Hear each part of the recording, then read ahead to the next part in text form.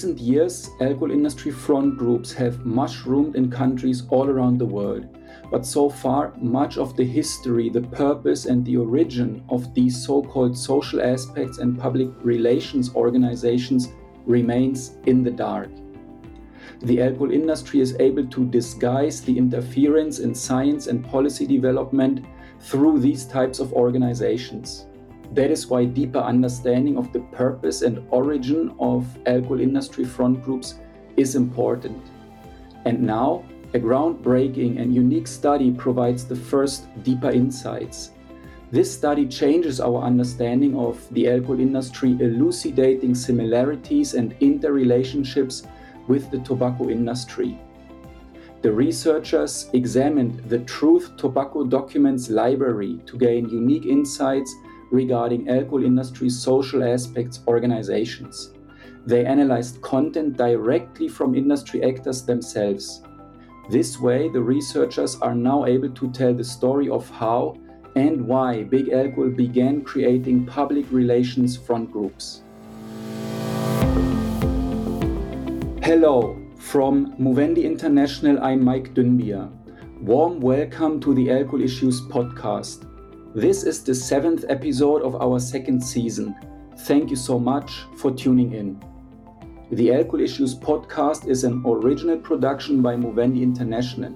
It's a show about current alcohol issues of global importance.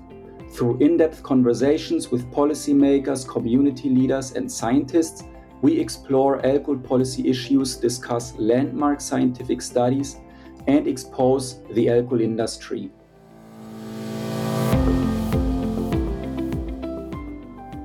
In this episode, I talk with Professor Jim McCambridge. The conversation with Jim provides deep insights into the evolution of social aspects and public relations organizations that operate in the interest of alcohol companies.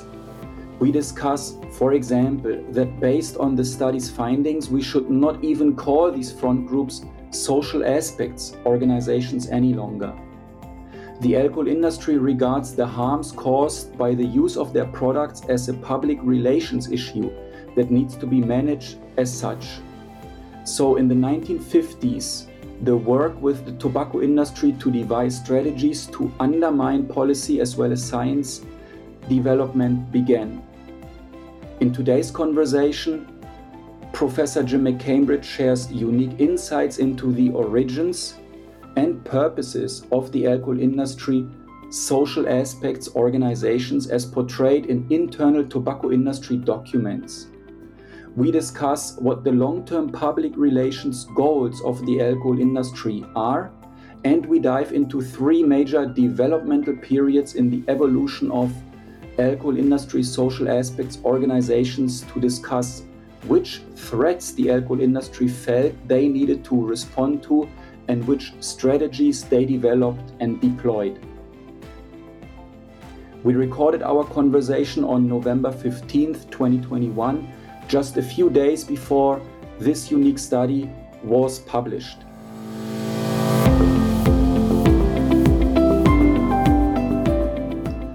Jim McCambridge holds the chair in addictive behaviors and public health at the University of York. Jim is also visiting professor at Linköping University in Sweden and conjoint professor at the University of Newcastle in Australia. Jim now holds a Wellcome Trust Investigator Award in Humanities and Social Science to advance the study of the alcohol industry, public health sciences, and policy. This supports one of 2 5-year research programs that Jim leads. Jim first trained in sociology, then in social work, and went on to work with drug users. His PhD study at the National Addiction Center at the Institute of Psychiatry was a randomized controlled trial of motivational interviewing for drug prevention among young people.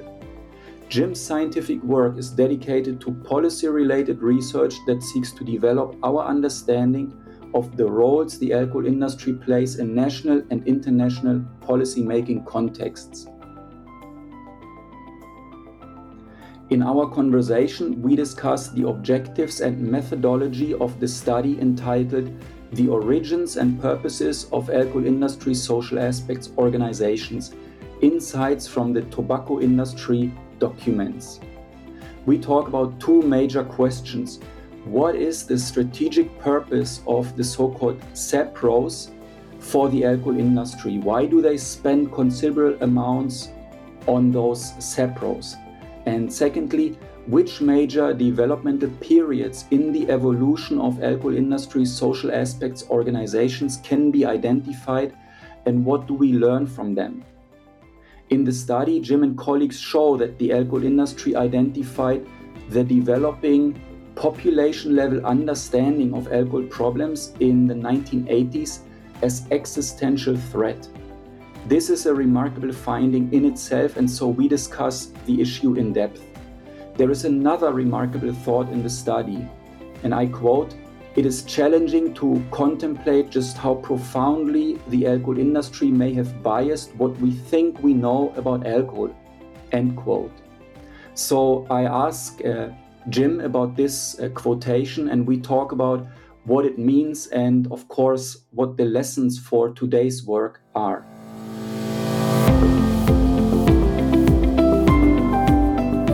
Welcome to the Alcohol Issues podcast. Here we are with Jim McCambridge. Jim, very welcome, and thank you so much for taking the time to discuss your brand new study with us today. It's a pleasure.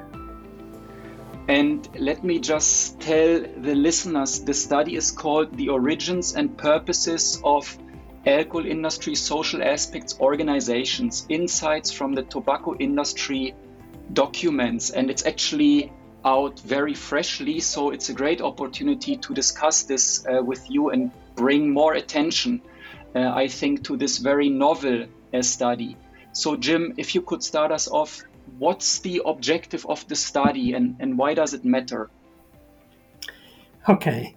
Well, alcohol industry social aspects organizations have been somewhat perplexing for both public health interests and policymakers in other fields, in that these organizations make claims to be acting in the public interest and seeking to be reducing alcohol harms, whilst at the same time opposing the implementation of known effective policy measures such as increasing price or reducing availability. So this is quite a paradoxical state of affairs, and one which has been quite difficult to know how to respond to. And therefore, the motivation for this study was to discover if there was any information within the Tobacco Industry Documents Library that shed light on the motivations underlying these organizations. And we thought that if we were able to trace back in time their origins, there may be informative material there. I have to say, for me, it's surprising that I read about the Truth Tobacco Documents Library. And before I ask you what that actually is, what is the assumption that you as a researcher found you can find information about alcohol industry lobby activity and the setup of these organizations in documents that are from the tobacco industry? So where does this approach come from?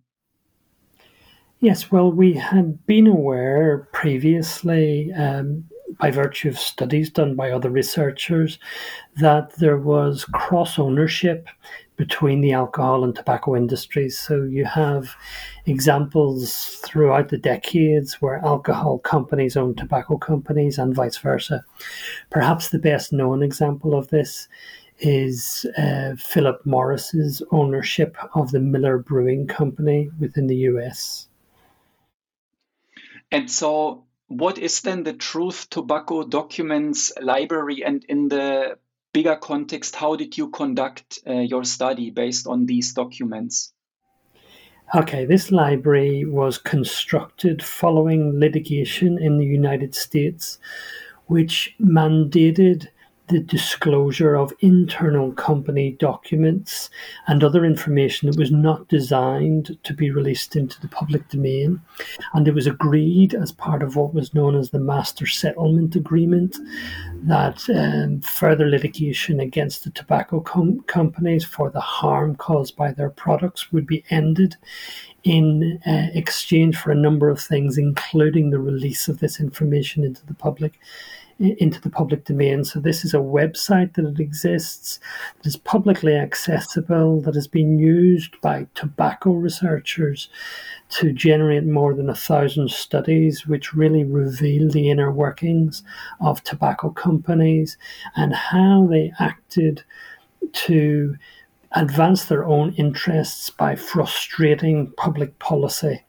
Now, as an alcohol researcher, it seemed to me that it may be possible to discover similarly useful information within this library as had been done for tobacco.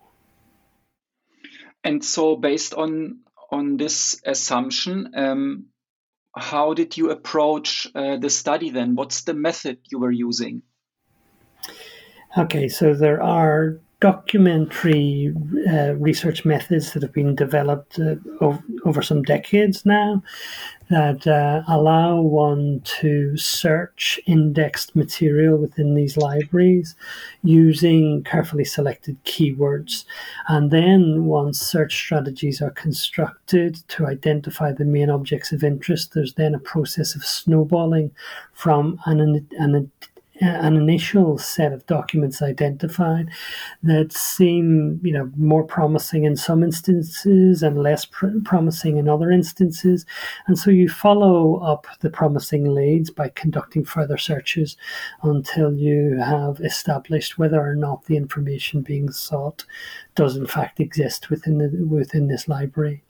So we undertook this study. That is Jack Gary, who works with me in York, and Robin Room, who, as you may know, is based in Australia and became involved partly because he was one of the researchers that we identified in early searches that were identified by alcohol companies as doing work that was injurious to their interests. And you mentioned, I thought that was interesting, Jim, that this publicly available data on this website has been used by tobacco researchers for really a huge number of studies, as you said, to expose the inner workings of the tobacco industry. Has this been done? Has this data set been used for the alcohol industry before, or are you and Robin the first ones to dive into this? Well, there have been some preliminary studies that have been undertaken in recent years which identify, if you like, the most easily accessible information.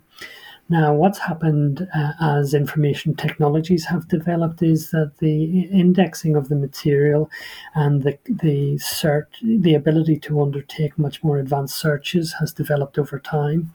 So what we've done is we've taken the most recent years for which there were data available, which is largely the 1980s, and then worked backwards in time. And so we've covered earlier decades that have not previously been investigated in relation to alcohol. Yeah, and now it's of course interesting to discuss what it is that you discovered. And I'm looking here again at the title of the study, The Origins and Purposes of Alcohol Industry Social Aspects Organizations. So what is it? What kind of insights did the tobacco industry documents give you? Where are the origins? What are the purposes that you could identify, or did a story emerge that you can tell us? Yes. So in the paper that is about to be published, we've identified 3 key episodes within this set of documents that are enlightening about the formation and the purposes of these types of organizations. The first episode begins way back in the 1950s, in the early 1950s, but actually that's not the beginning of this story. The beginning of this story lies in earlier decades, in the 1930s and 1940s, as the alcohol industry came out of US national prohibition and tried to figure out what it could do to protect itself from attention which was concerned about the social impacts and the health impacts of alcohol consumption, and in particular spirits. Now, within the tobacco documents, we found that Hill and Knowlton, which was a public relations company headquartered in New York, which had long been known to be instrumental in the original development of the tobacco industry's scientific programs in the early 1950s, had in fact been already consulting with the US spirits industry. And during that decade, during the 1950s, the Hill and Knowlton worked with both the spirits industry in the US and the tobacco companies there to construct public relations programs which at their heart had the funding of scientific research as a vehicle to influence public opinion on the harms that were associated with both tobacco and alcohol. And so we were quite surprised to discover that what is widely known as the tobacco playbook was in fact at least partly written by this public relations company and also the alcohol industry who they had been working with prior to the tobacco industry. We found that the public relations objectives for tobacco and alcohol were very, very similar, and the operating models of the organizations formed were almost identical. And this information about the origins of these organizations is really important because it shows quite a bit of information about not only the original purposes of these organizations, but as one follows them throughout the decades, one begins to see that these purposes are largely intact over time, and that it's possible to discover the contemporary purposes and functions and value to industry actors today as lying in decisions that were made many, many decades ago. So that is the first period, and as you explained, everything started with the alcohol industry coming out of prohibition, trying to avoid a situation where they attract regulatory attention. And then in the 1950s, they developed this playbook with the tobacco industry and this PR company that works for both harmful industries. And what's the next period, the next part of the story that you uncovered? Well, I should say that this is not a definitive history of these organizations. We are assembling fragments of evidence and constructing a narrative, testing the evidence to see how far we can be confident in the claims that we can make about the data. So it may well be that there are other episodes that are important to a fuller understanding of how these organizations have developed.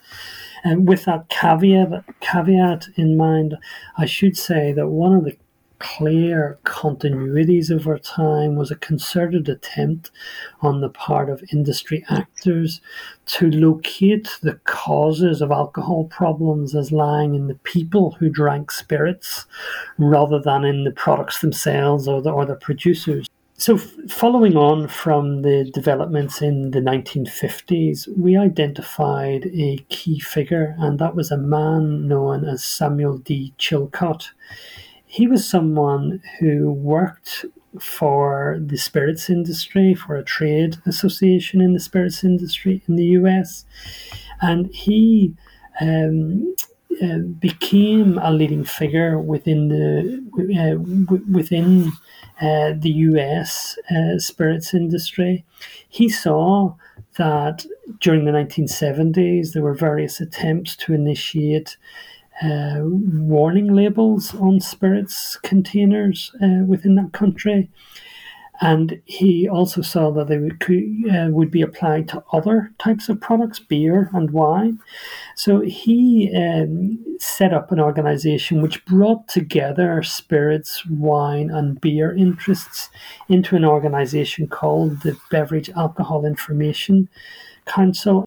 So this was the first attempt to bring together the three sections of what had been a more separated set of interests previously, with the specific objective of delaying or defeating public policy. In this instance, the application of warning labels on bottles. Now, that was successful. The Beverage Alcohol Information Council delayed warning labels for almost 10 years. And that success was noted by the tobacco industry. So Samuel D. Chilcott was recruited by the Tobacco Institute, which was the main organ of the tobacco companies in monitoring and intervening in public policy and research issues internationally. And he, as well as developing these alliances within the alcohol industry that were seen as being valuable to the tobacco industry, he was also a leading figure in the development of what was at the time thought to be public service advertising. So this was this is a situation in which the spirits industry seized opportunities to communicate about the harms of alcohol products and to be espousing pro-health and harm reduction type messages. But this was really done in a way in which it was possible for the industry to articulate their preferred framings of the issues and to get across public relations messages that they wanted to be received by the industry, both about the nature of the problems caused by alcohol and about the nature of the industries itself. So the 1970s were a key period in bringing together the different sectors of the alcohol industry in the United States. And on this conversation about the preferred framing of the issues, I thought it's interesting that they set up the Beverage Alcohol Information Council. That sounds very much like an objective entity that wants to inform about beverage alcohol. But what are the big framing issues that favor an alcohol industry narrative that you could identify? Well, in the 1970s, just as in the 1950s, and just as today, the same key messages are seen, presented in slightly different forms in different contexts.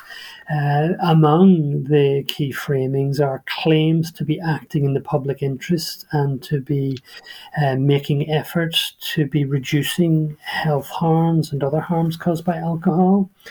Then along with that, a blaming of heavy consumers as being the source of alcohol problems and deflecting attention away from the products and their producers.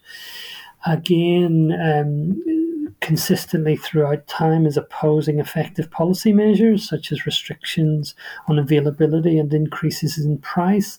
And in opposing effective policy measures, what we see instead is an articulation of entirely reasonable sounding ideas such as education and awareness raising, but being promoted in a very particular way as alternatives to effective policies and not as adjuncts to them.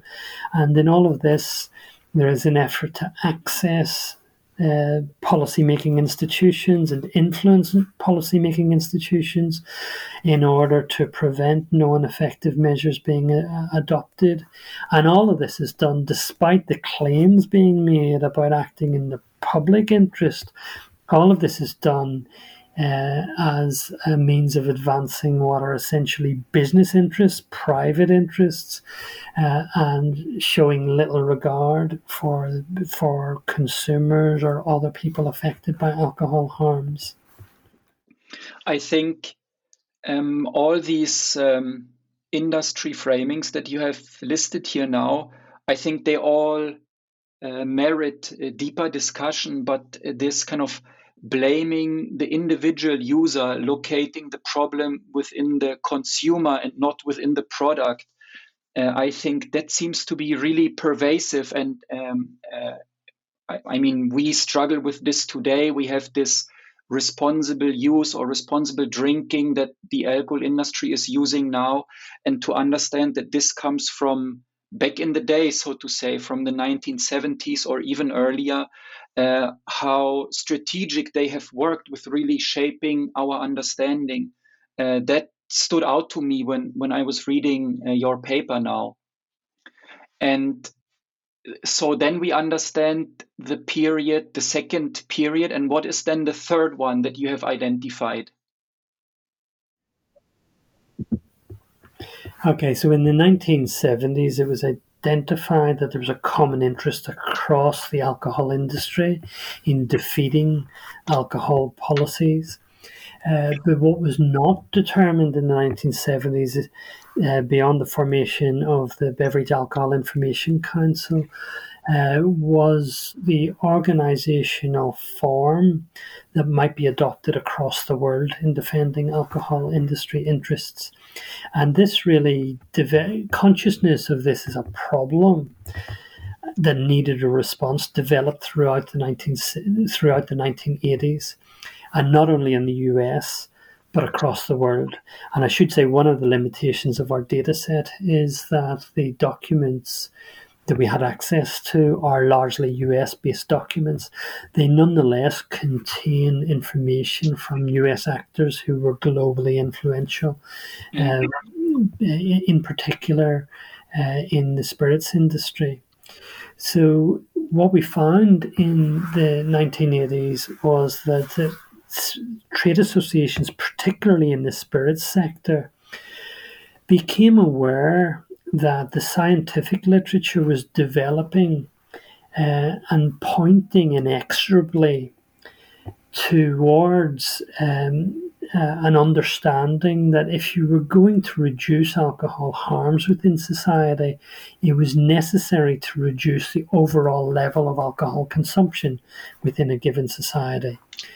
Now, for the spirits industry, as for other sectors of the alcohol industry, this was regarded as an existential threat. So this population level understanding of alcohol problems, the need to reduce overall drinking within the population, this obviously posed a threat directly to all three sectors, beer, wine and spirits. And the possibility of an organized response had been identified towards the end of the 1970s in the US. And in making the case internationally within the spirits sector, one of the key figures, a man called Paul Gavahan, said if the control of alcohol availability agenda becomes worldwide public policy, there will be no industry as we know it. It makes sense to unite on positions opposing the coordinated worldwide anti-lobby on key alcohol health issues. So here is an example of the industry recognizing that there were common interests across all three sections of the industry that required organization. So then you had, in addition to the efforts of trade associations to think through these issues, you had the leading companies themselves becoming concerned with exactly these same issues. And in Britain, a key figure was a man called Peter Mitchell, who worked for Guinness, now Diageo.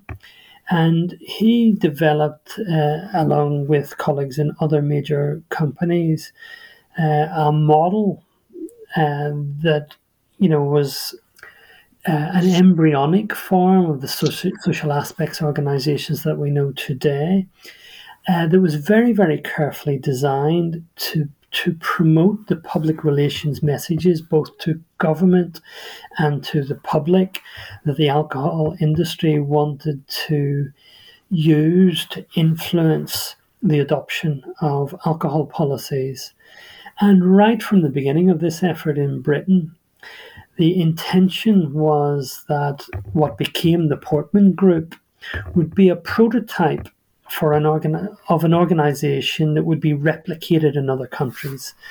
So again, in a document not designed for public consumption, Peter Mitchell said, Britain became the focus for the first major initiative. What those of us in the industry concerned with a global strategy needed to prove was that the concept could work elsewhere. We needed to show that the idea of an organization similar to the Portman Group, but tailored to local market circumstances, could have wide application. So the conclusion reached by the leading companies and trade associations was that the Portman Group model was successful and would be replicated globally, so that today organizations of this type have proliferated, so that we see this global network of organizations, whose first version was the Portman Group, being designed to be the organizational expression of these longer-term public relations goals that had been articulated since the early 1950s. And this mission or this cause is designed to directly undermine scientific and public understanding of alcohol and how alcohol contributes adversely to public health. And we have already, I think, talked a little bit about the public understanding with this example of locating the problem within the consumer. Today, we have this responsible drinking concept. You have already also mentioned this example of the delay tactic to delay the warning label by the Beverage Alcohol Information Council in the 1970s. Can you dive a little bit more into how have these early social aspects and public relations organizations worked to start shaping science and the research agenda or the issues that come out of science as they become more and more concerned about this population level understanding of alcohol consumption and harm? Well, this goes right back to the early 1950s again. So when Hill and Knowlton were working more energetically for the tobacco companies, they constructed something that was known as the Frank Statement.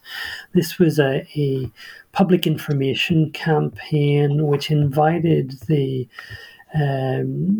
public in the US to judge the sincerity of the tobacco companies by how concerned they were to discover the cause of the harms that tobacco did to health by investment in funding science. And we later discovered that the funding of science was a strategic device designed to do the opposite of what it was claimed. Now, just as with tobacco, the same was true for alcohol. So via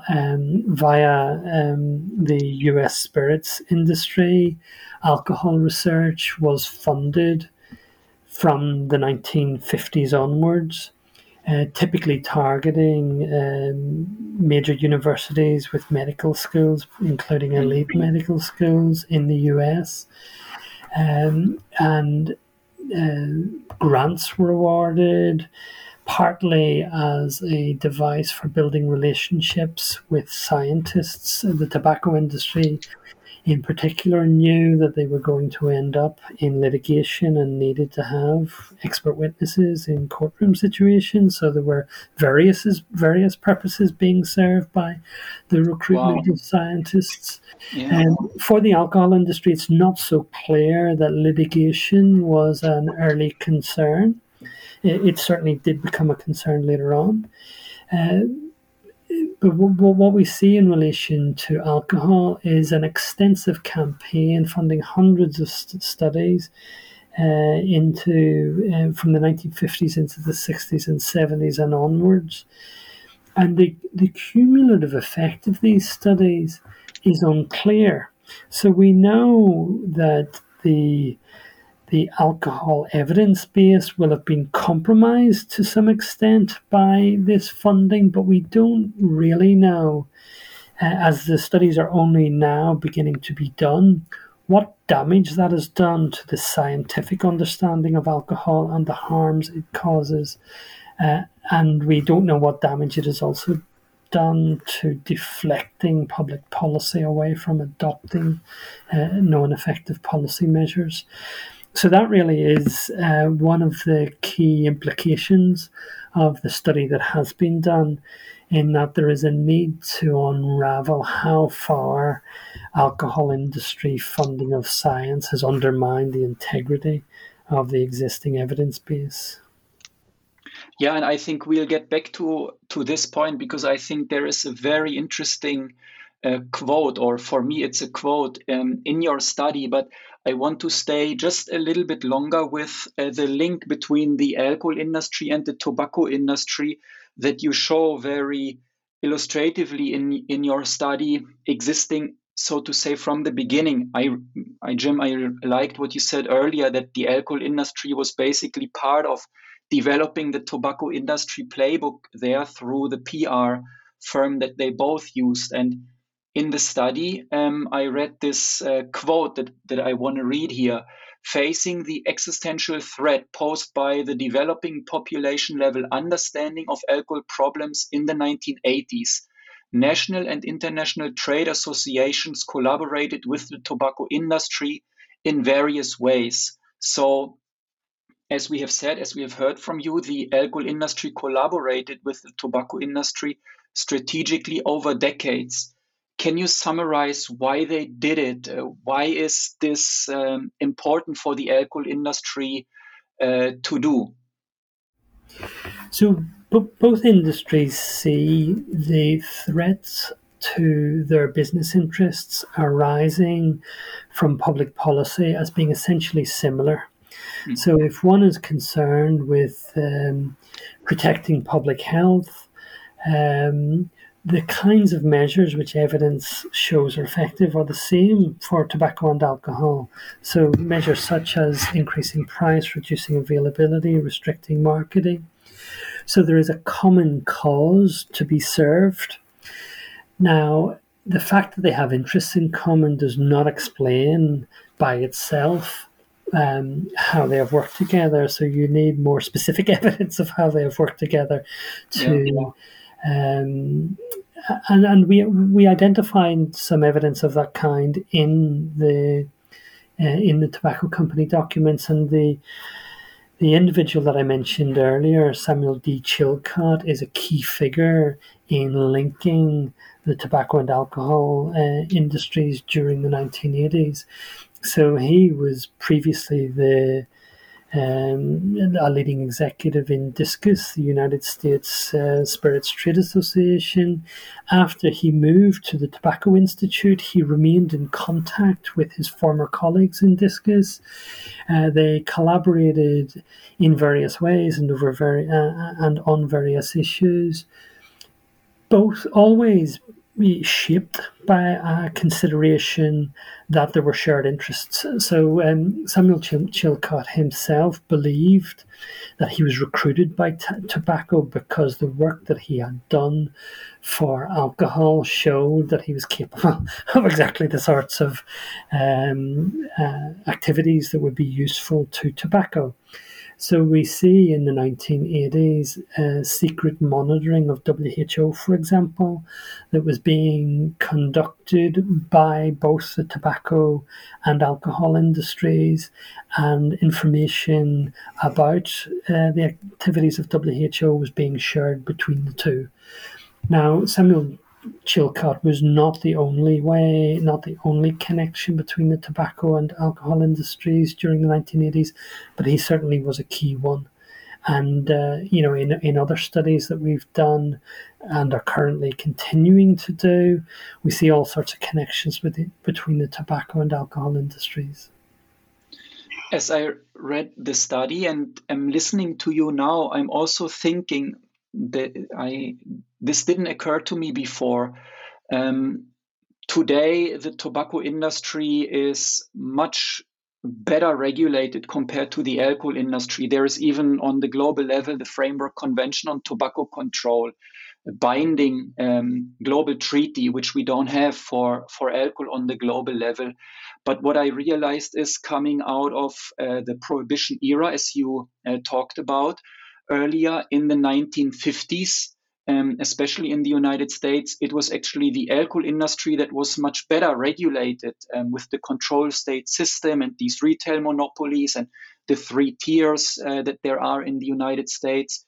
So can I understand the whole collaboration also in the sense that early on, through working with the PR company Hell and Knowlton, the tobacco industry actually needed to learn from the alcohol industry early on? Today it's maybe reverse, but is that could that be an interpretation and understanding that is feasible, plausible?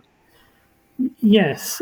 So on the basis of the documents that we've analysed within this study, it is, we know that the Hill and Knowlton were already working with the spirits industry. So we have not been able to identify how far the recommendations that Hill and Knowlton subsequently made to the tobacco companies originated from the US spirits industry or were the product of Hill and Knowlton's own work.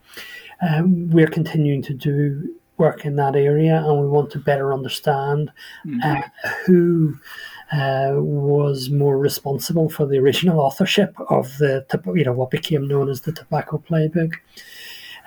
So the relationship between the tobacco and alcohol industries, I think, is a really complex to unpick over time, needs very careful historical study. But one thing that I think can be said with absolute clarity is that these two industries have seen their interests as being similar or the same down the decades and have been ready and willing to collaborate at key moments when their interests are threatened. And certainly in the 1980s, when the alcohol industry saw its interests being threatened, it was ready to ally itself with the tobacco industry. And, it would be unsurprising if at other moments in time, if the tobacco industry had similarly sought the assistance of the alcohol industry. Yeah. And as I said, you already talked a little bit about it, Jim, but there's another striking quote for me in the study. And it's this, I quote, "It is challenging to contemplate just how profoundly the alcohol industry may have biased what we think we know about alcohol." Could you explain a little bit more, in a little bit more detail, what is it that you mean by this? Well, there are two ways of thinking about how the alcohol evidence base may have been undermined. The first is that it's possible to identify issues that are of obvious strategic importance to the alcohol industry that are likely to have been addressed in the decision making about research funding. So anything to do with taxation or advertising or other aspects of public policy, or indeed the harms that alcohol causes and the extent to which alcohol is harmful to public health or society. These are all areas in which the evidence base is likely to have been undermined by alcohol industry funding. Now, alongside these, if you like, more obvious issues, there are also another set of issues that are likely to have been affected by alcohol industry attention. So, just to give one example, it had already been established in prior historical research some decades ago that the alcohol industry saw it had a convergence of interest with the alcoholism movement, so that, in both cases, the cause of alcohol problems was seen as lying within the individual. So the ways in which the construct of alcoholism has exerted a profound influence on the development of the science of alcohol problems is likely to have been, at least in part, influenced by the ways in which the alcohol industry have funded science. Now, as I mentioned earlier, I should make comments carefully about this subject because this is important to study much more carefully than has been done to date within this preliminary study of the extent to which the evidence base has been undermined. And I think it's, I take your caveat really seriously, and I think it's important also to grant science this space to actually look at the documents. As you said, they are so many, and it's also difficult to actually go deep into them and analyze them. So I think your point is well taken there. I think what we can take with us is that what we know today and how we speak about alcohol harm, and as you were saying, alcohol policy solutions, also merits careful consideration of where this knowledge or knowledge in quotation marks actually comes from. So I think that's an important point, just for us also to be aware of the discourse, where it's shaped, how it's shaped, and who might benefit from this. As we wait for more studies into this, I hope that your study paves the way for this going forward. So I have one final question. Of course, it's also a big topic, so it's a final question, but could be a long conversation, Jim. And that is, what is it that can be done with this understanding that your study adds to? And I noticed you make the comment that we maybe shouldn't even use the term SAPRO, so SAPROS, so social aspects and public relations organizations. So let's start there. What is your thinking there? What should be dropped, or what's the accurate term to describe these industry front groups or industry funded organizations accurately? On the basis of this study, we think it might be actually unhelpful to regard social aspects organizations as in any way performing social functions, pro-social functions. And just using that term may unwittingly buy into the industry idea. So, it may be that, the term social aspects public relations organization has been adopted as a way of showing that, although there's claims being made about social aspects, actually this is a public relations enterprise. On the basis of this study, we wonder whether it's just simpler and more helpful to people to regard these as alcohol industry public relations organizations. That's what they do, despite claims to the contrary, claims to be acting in the public interest. It seems clear that private interests are being served, business interests are being advanced, and it's perfectly proper for businesses to indulge in public relations activities. It should be recognised as such. Within public health policy making, then I think there is an important implication, and that is, if these organisations are acting in business interests, that should be recognised as such, and there should be stringent methods used to manage the conflicts of interest arising.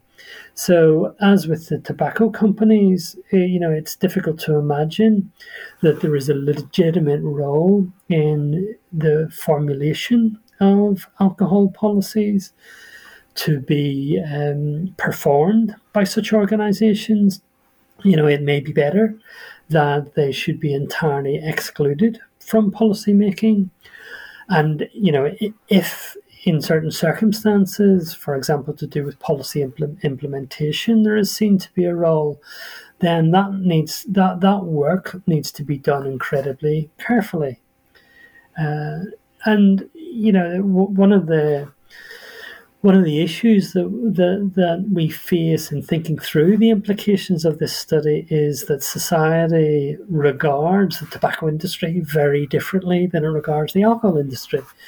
So with WHO, for example, you have this, wonderful achievement that is the Framework Convention on Tobacco Control, which prevents tobacco interests from interfering with public health policy making, and there is no equivalent for the alcohol industry.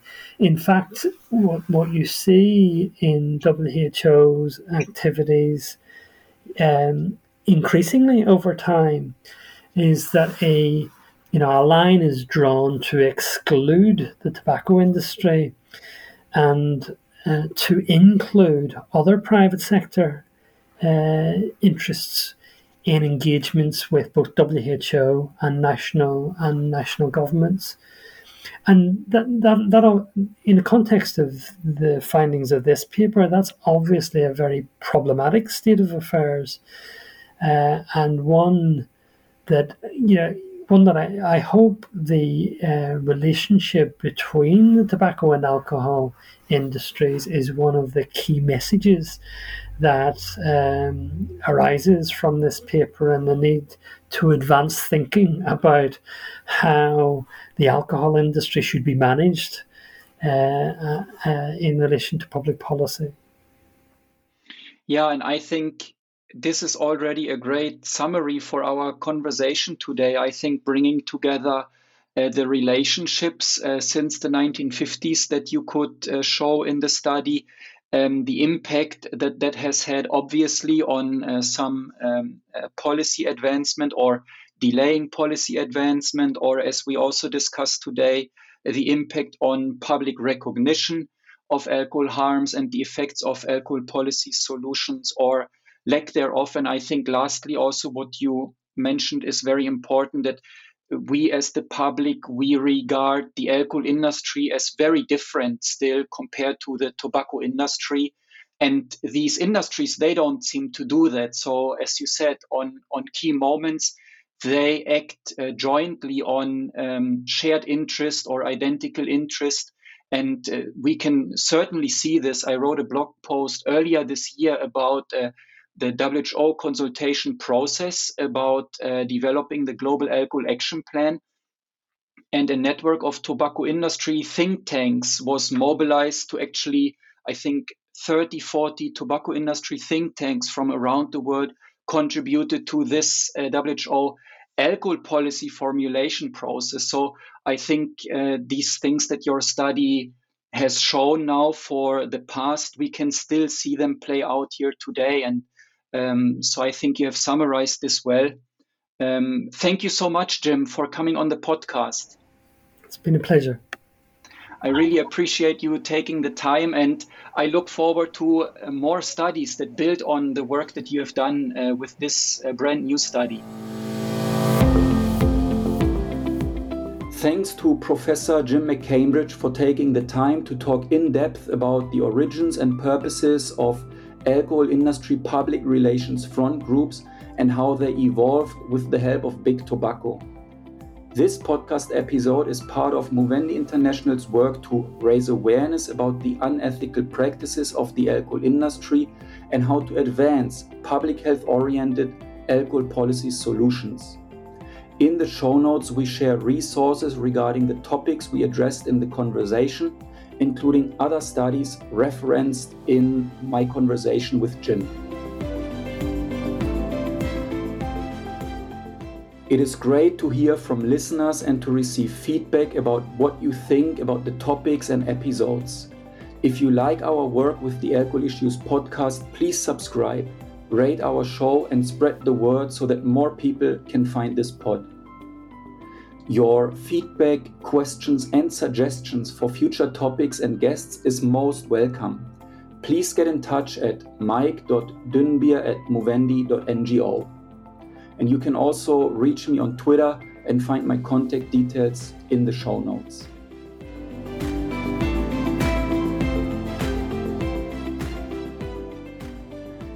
The Alcohol Issues podcast is made by Arin Pinho, Taraka Ranchigoda, and Kristina Sperkova.